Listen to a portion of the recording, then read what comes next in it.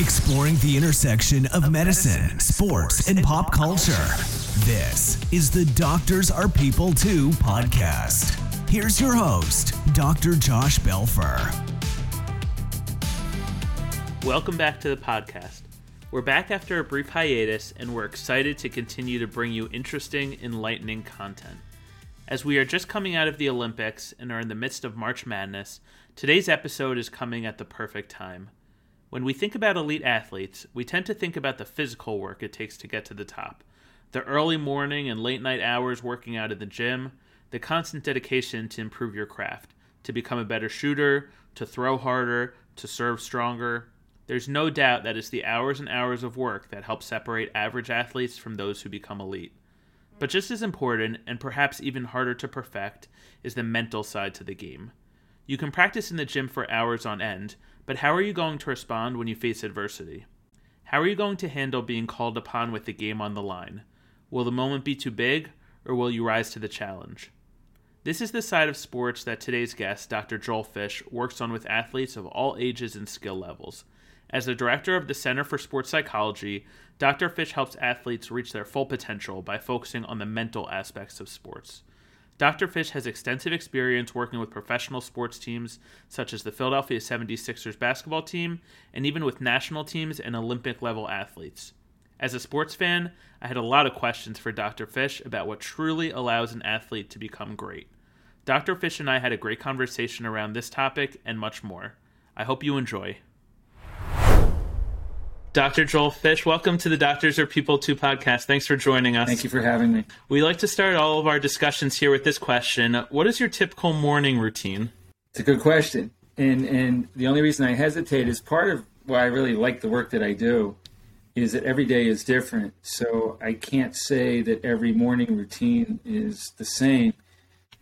But more often than not, I'll get up.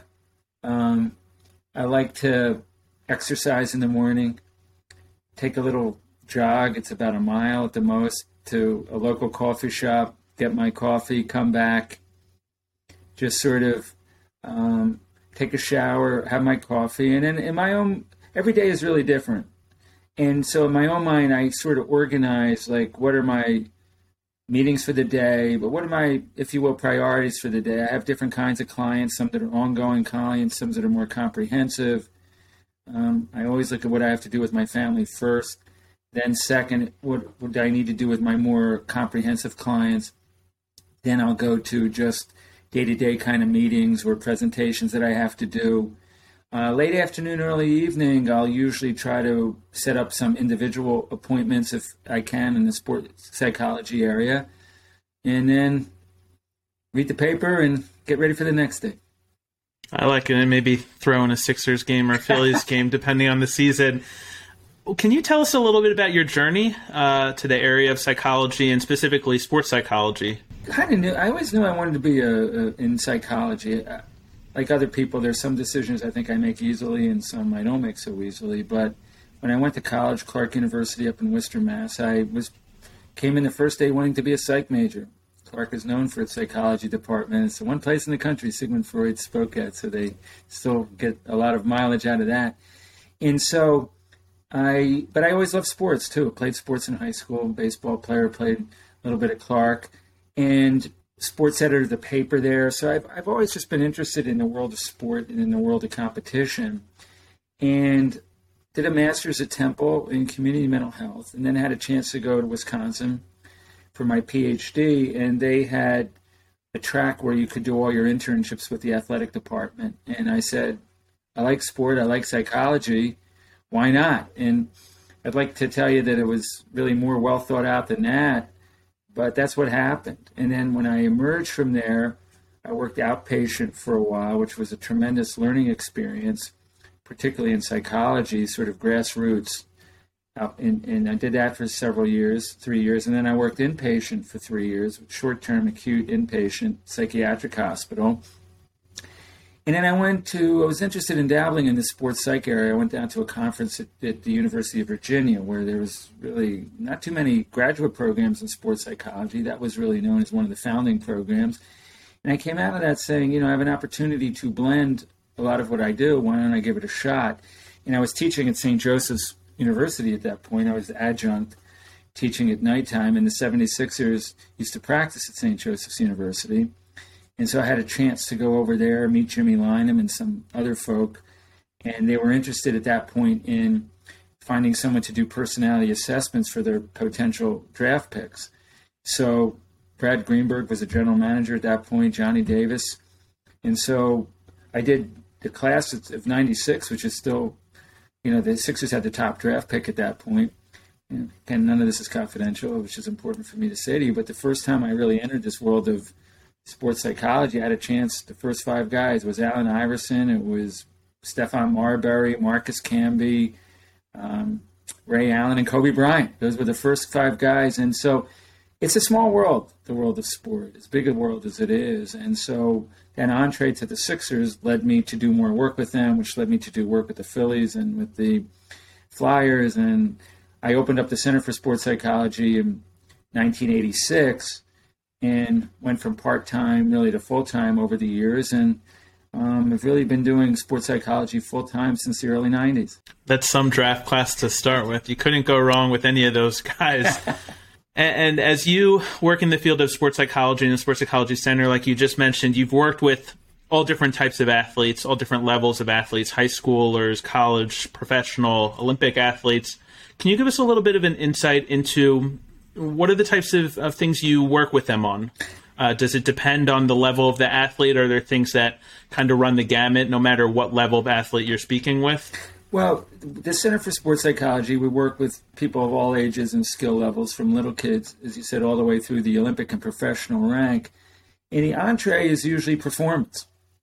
I'm in a slump. I want to develop my mental game. The first question I'll ask an individual, or I've asked this to literally thousands of athletes, all ages and skill levels, is what percentage of performance is mental?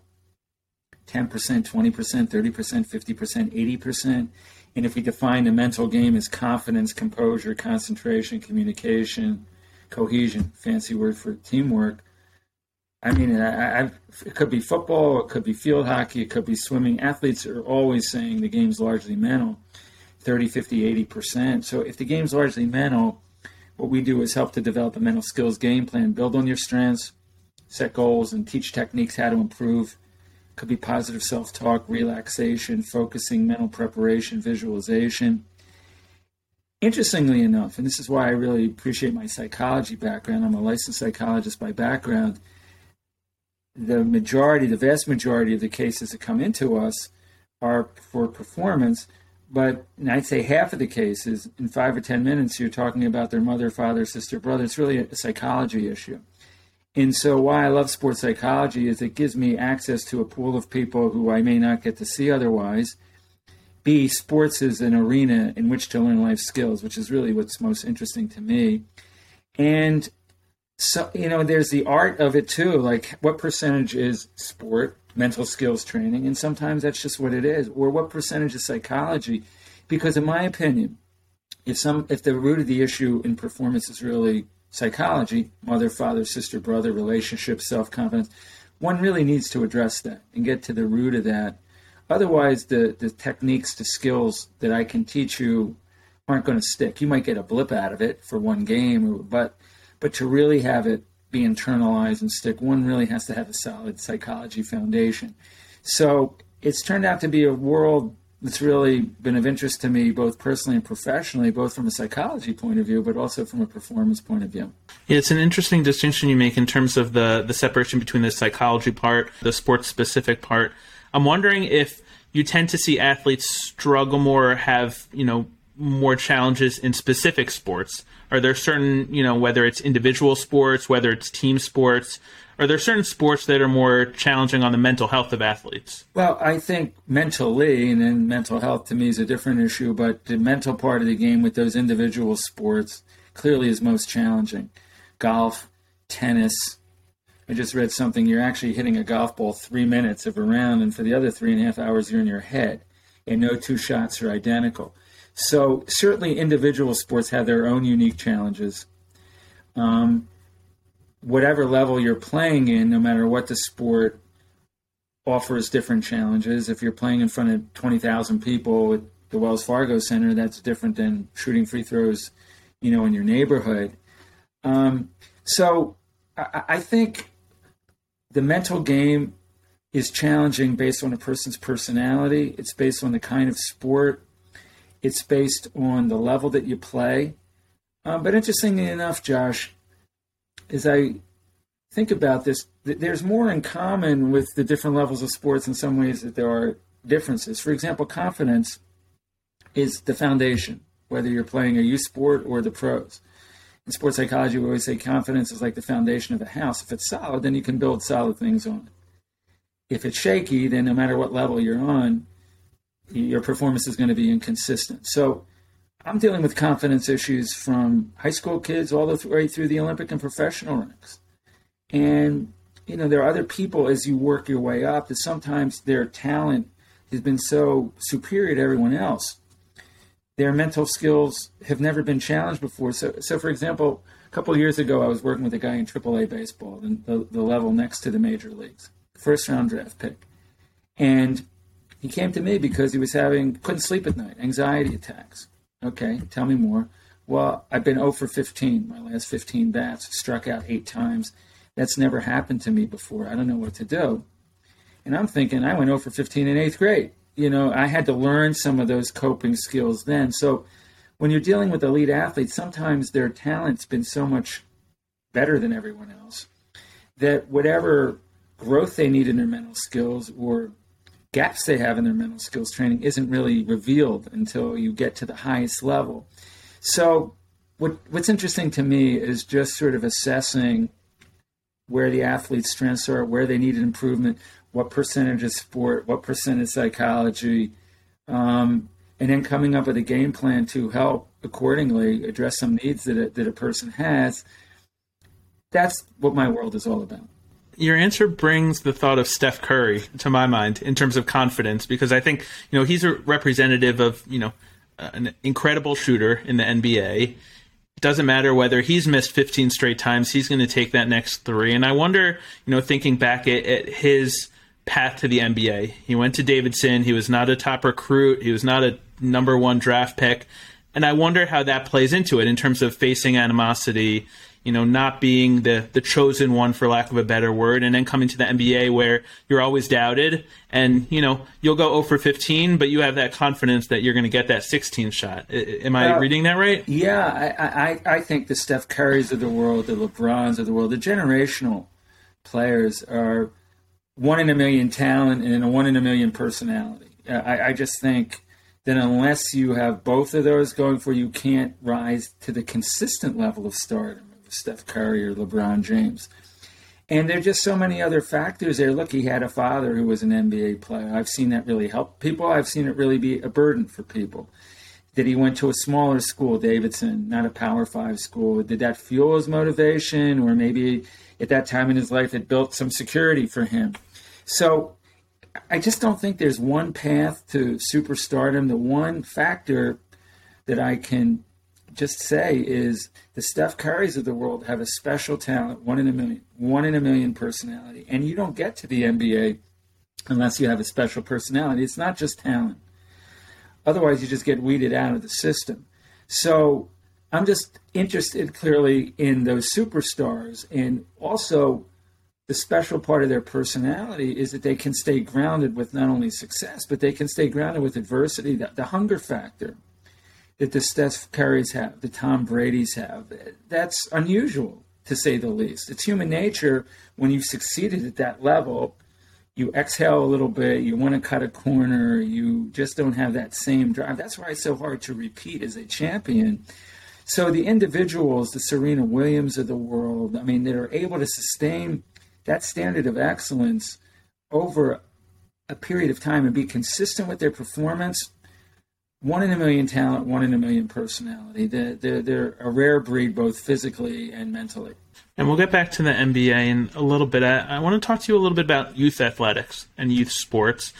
And I'm curious, from my perspective, the transition or the sort of shift in terms of youth athletics is that kids are becoming more specialized at an individual sport more. And certainly I see that in the emergency room when they're coming in with injuries, having pitched tournament ball all year round, which is, when I grew up, we played soccer, we played basketball, we played baseball.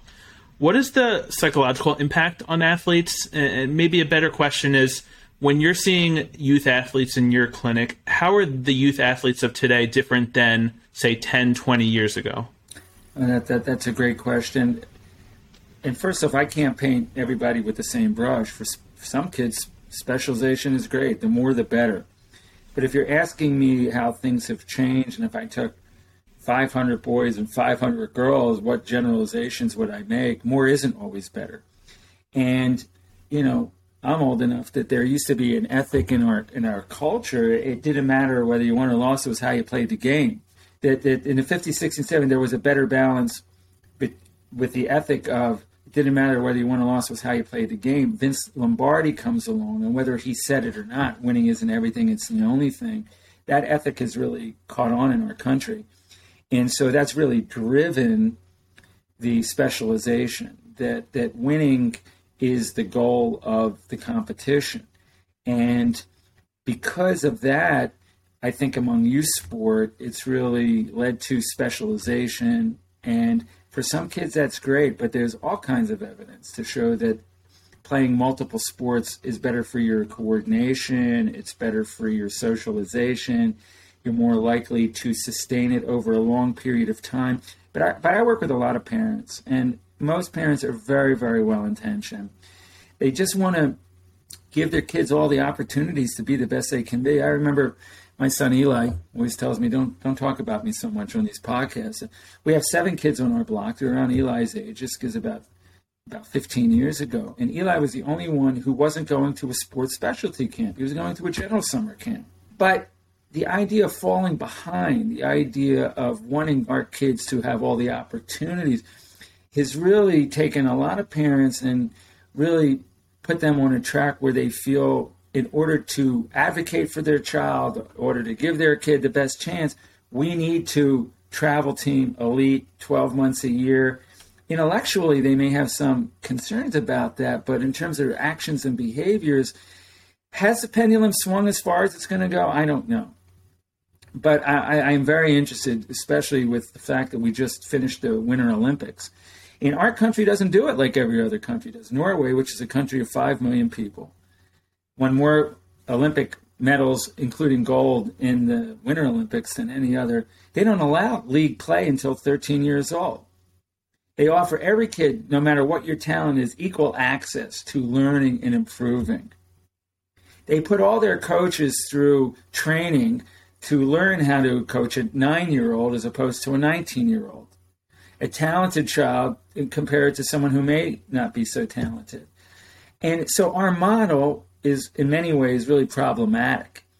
And I think it's important to really try to honestly look at our model, specialization included, compare it to countries like Norway who do it a different way. And I'm hoping, as someone who advocates for change in our youth sports system, that at some point the pendulum will swing and we'll get back to a more balanced approach, which would include multiple sports, defining success along dimensions other than just winning, and just keeping our kids' needs on the front burner, if you will, and our needs on the back burner. That the 3 pillars of youth sport is participation and enjoyment and improvement. And I'm still confident we're going to get back to that, but I think we've lost that being the bullseye of what's behind most of our youth sport programs these days. When you bring up the Olympics, I think it does serve as an interesting comparison of how our country manages athletes as compared to other countries. Certainly one of the big stories out of the Olympics was in women's figure skating and the final, and there was some criticism even by the Olympic Committee chief about how the Russian coaches treated their athletes after they had won. Are there other things? I won't ask you specifically about that case necessarily, but when you're watching the Olympics, what else stands out to you? I'm watching to see how many, flips the skiers and the snowboarders can do. But as you watch it, are there other things that stand out to you in terms of, how coaches manage their athletes, how athletes interact with each other? Yeah, gosh, it's so rich with competition and what you can learn from it. To me, is I think about your question. There's two things that just, after many years of doing this, intrigue me. One is how people perform in the last 2 minutes of a game. And that would be more of a team sport like hockey, or in the Summer Olympics basketball, or how people perform in the ninth inning of a game, or 0-0 and the ball's in our end. Because I just think there's a certain set of mental skills that's required to perform under pressure, if you will, what we call mental toughness. And you see this all the time in any sport. And then the other piece that really leaps out at me is favorites versus underdogs. Like, how does the favorite respond and how does the underdog respond, and why? Psychology is always asking the question, why? And I saw something recently that really caught my attention because it really matches my experience. They asked professional athletes, these were pro athletes, a very well done study, male, female, individual sport, team sport. Would you rather be the favorite or the underdog? This is at the pro level. 75% of the pros said they'd rather be the underdog. Why? Well, you've got less to lose. And that's compelling to me, of how people either embrace being the favorite, because you can do that. Today's my day. I feel like a champion. My body's like, oh, well, bring it on. Or you are able to just more relax and stay composed when you're the underdog, nothing to lose. And so I'm always assessing with athletes, do you prefer favorite, underdog? Why? Let's visualize you being in the lane and the person next to you's got a big reputation. How do you feel? What are you thinking? Let's come up with a plan for your feelings, your thoughts. And I think in the Olympics, you see this played out so many times. And we can analyze it all day, all night long. The thing about sport that's so compelling is you can't script it. You and I could visualize all day, all night long, and the ball may bounce a quarter inch one way versus another, and you can't plan for that. So the Olympics, though, to me, are just full of what the challenges are related to competition. And I'm just continue to be very interested in how people respond to those challenges. And speaking on the pressures that athletes face, one of the things we saw in the Olympics, but really over the last couple of years, is the interaction of fans with players. And at the beginning of COVID, when we had NBA players, NFL players playing in empty stadiums without fans, what was the effect on not having fans on those athletes? And what is the mindset of professional athletes, specifically when they're playing in front of a Wells Fargo Center with tens of thousands of people versus an empty stadium? Are they still able to really dig deep and get that same intensity? Well, so much has changed with that question with social media. I think the question really differs now than social media in sport and fitness and recreation at all levels has been a game changer, just like it's been in all our lives. And so I saw something recently where more and more fans, when they're on talk radio or talking with their friends, we won, we lost, that we have so much access to these athletes now. We identify with them in a certain way as if we know them. And in some ways we do. So I think that when we weren't able to watch, root, even have games, I think there was a real void at so many levels. Some people look at sport as entertainment. Some people look at sport as a diversion. Some people look at sport as a catharsis for their own competitive experience. And for 90% of the people, they have their identity and then they're a fan of sport. There's another 10% of people where they're really wrapped up. This is who I am. And if the Eagles win, they're going to be happy for the rest of the week. And if the Eagles lose, they're not going to be happy for the rest of the week. And so we're all that to some degree, but I mean, it really can be the primary forms in affecting their emotions. So, not having sport or modified sport really impacted based on what the needs are that are fulfilled by sport. For a lot of people, it's just social. They like hanging out with other people, and they couldn't watch games that way. And from the athlete's perspective, there too, there's such individual differences. There's some guys when they're competing, it would be like me and you competing on the schoolyard. Like at that moment, it's me against you, and they're not even aware of the environment. There's other folks certainly that are fueled by crowds cheering, and as a medical person, you can explain what happens with the adrenaline and everything physiologically that goes along when you have people cheering you in the crowd. And then there's other people, the cheering doesn't do it for them, it's the booing. that does it. And there's just a challenge of being in a way arena that really helps them to focus and helps them to sustain their focus. So all this was, I think, impacted by, fans in the seats, not fans in the seats. And I'll tell you, when I do these interviews for the NBA players, I've done it for 25 years, sometimes, the first question I'll ask, and between me and you, it's because I'm still trying to learn how they do it. Like, what would I be like in that situation? It's more for me than it is for the interview. Is like, you're shooting a foul shot in front of 40,000 people. I talked to someone who was, in the NBA finals, like, how do you feel? What are you thinking? Are you aware of that? Because I'm thinking if I was there, I'd just be wanting to hit the rim, let alone make the shot. And there's a variety of answers. There's some that are just so able to kind of lock in on the basket and the task at hand. They say once the ball goes up, they're not really aware of the 40,000, 60,000, playing in front of millions of people. And there's others who are very aware of it, I had a guy, he was also in AAA baseball, and another high-level draft pick. He said there can be 9,999 people cheering for me. If there's one person booing for me, I can't get it out of my mind.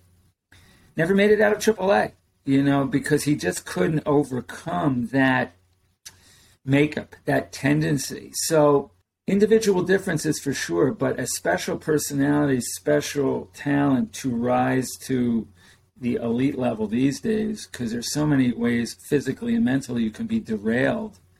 I'm always impressed by people who get there and stay there. You mentioned social media. I think we could probably spend a whole other hour on social media and how that's affected athletes. But as we start to wind down here, I want to speak a few minutes about mental health. I think over the past 5 years, seeing professional athletes speak out more about their mental health, I think it's become less of a taboo.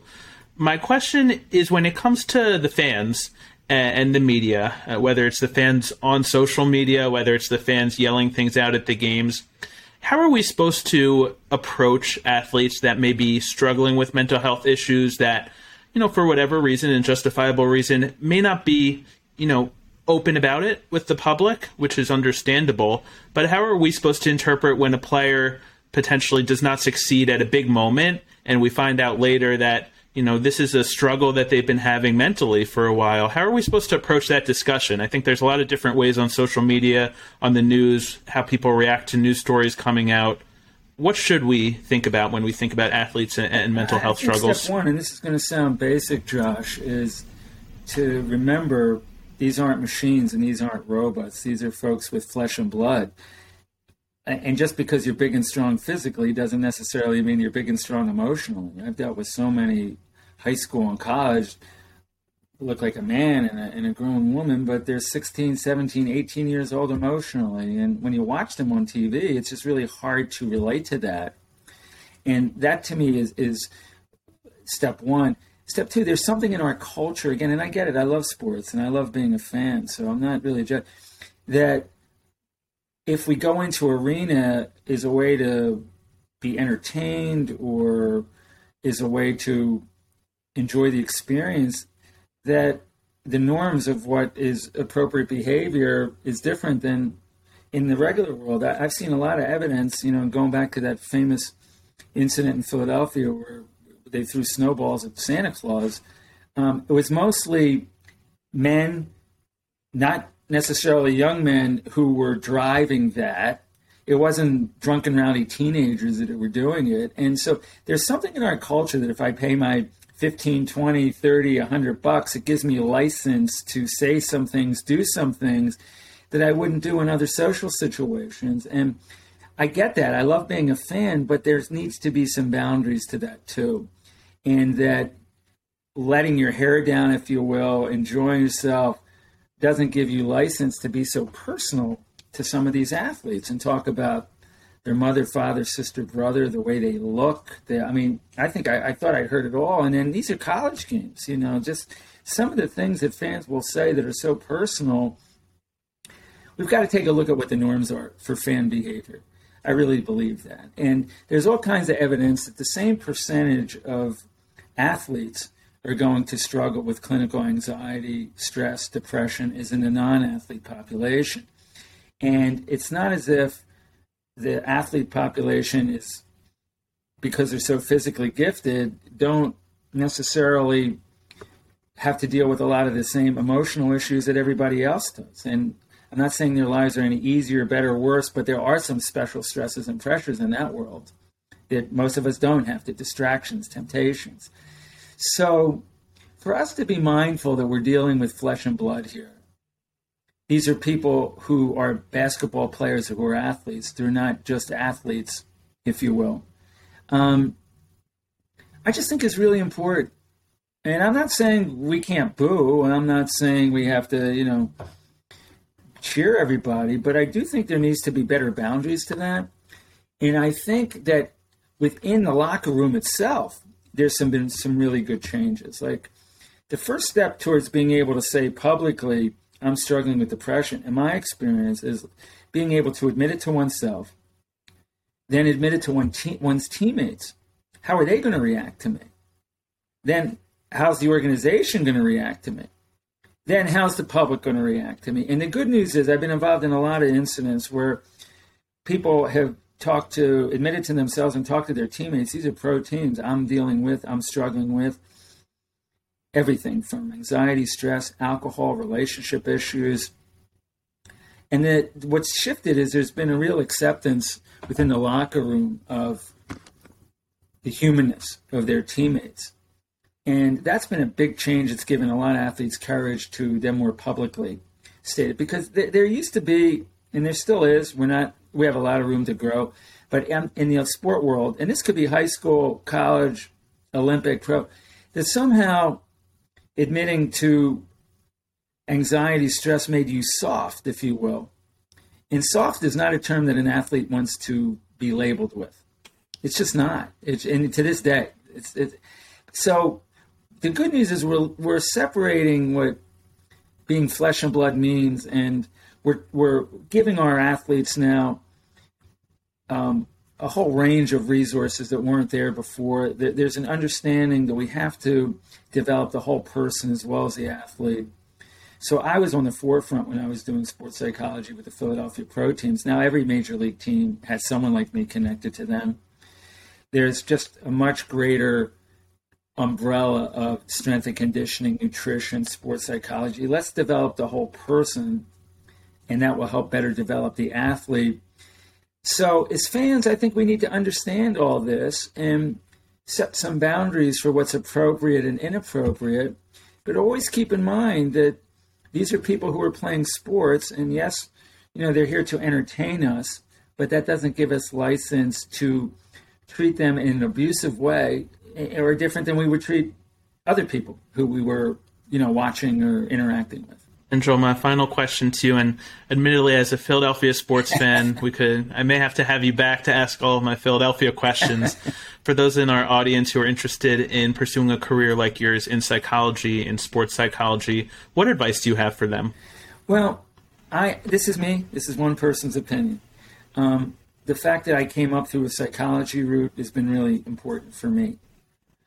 And there's all kinds of great programs out there in terms of mental skills training. Those are terrific. I'm just saying, I like being rooted in the world of psychology, quite frankly. And my advice is that the field is growing. The field, I've gone through all the ups and downs, Josh, of anyone who's developed a business. The one thing I haven't taken my eyes off of is that I thought the field was going to become more well-established. And I've been right about that. And the field's going to continue to grow.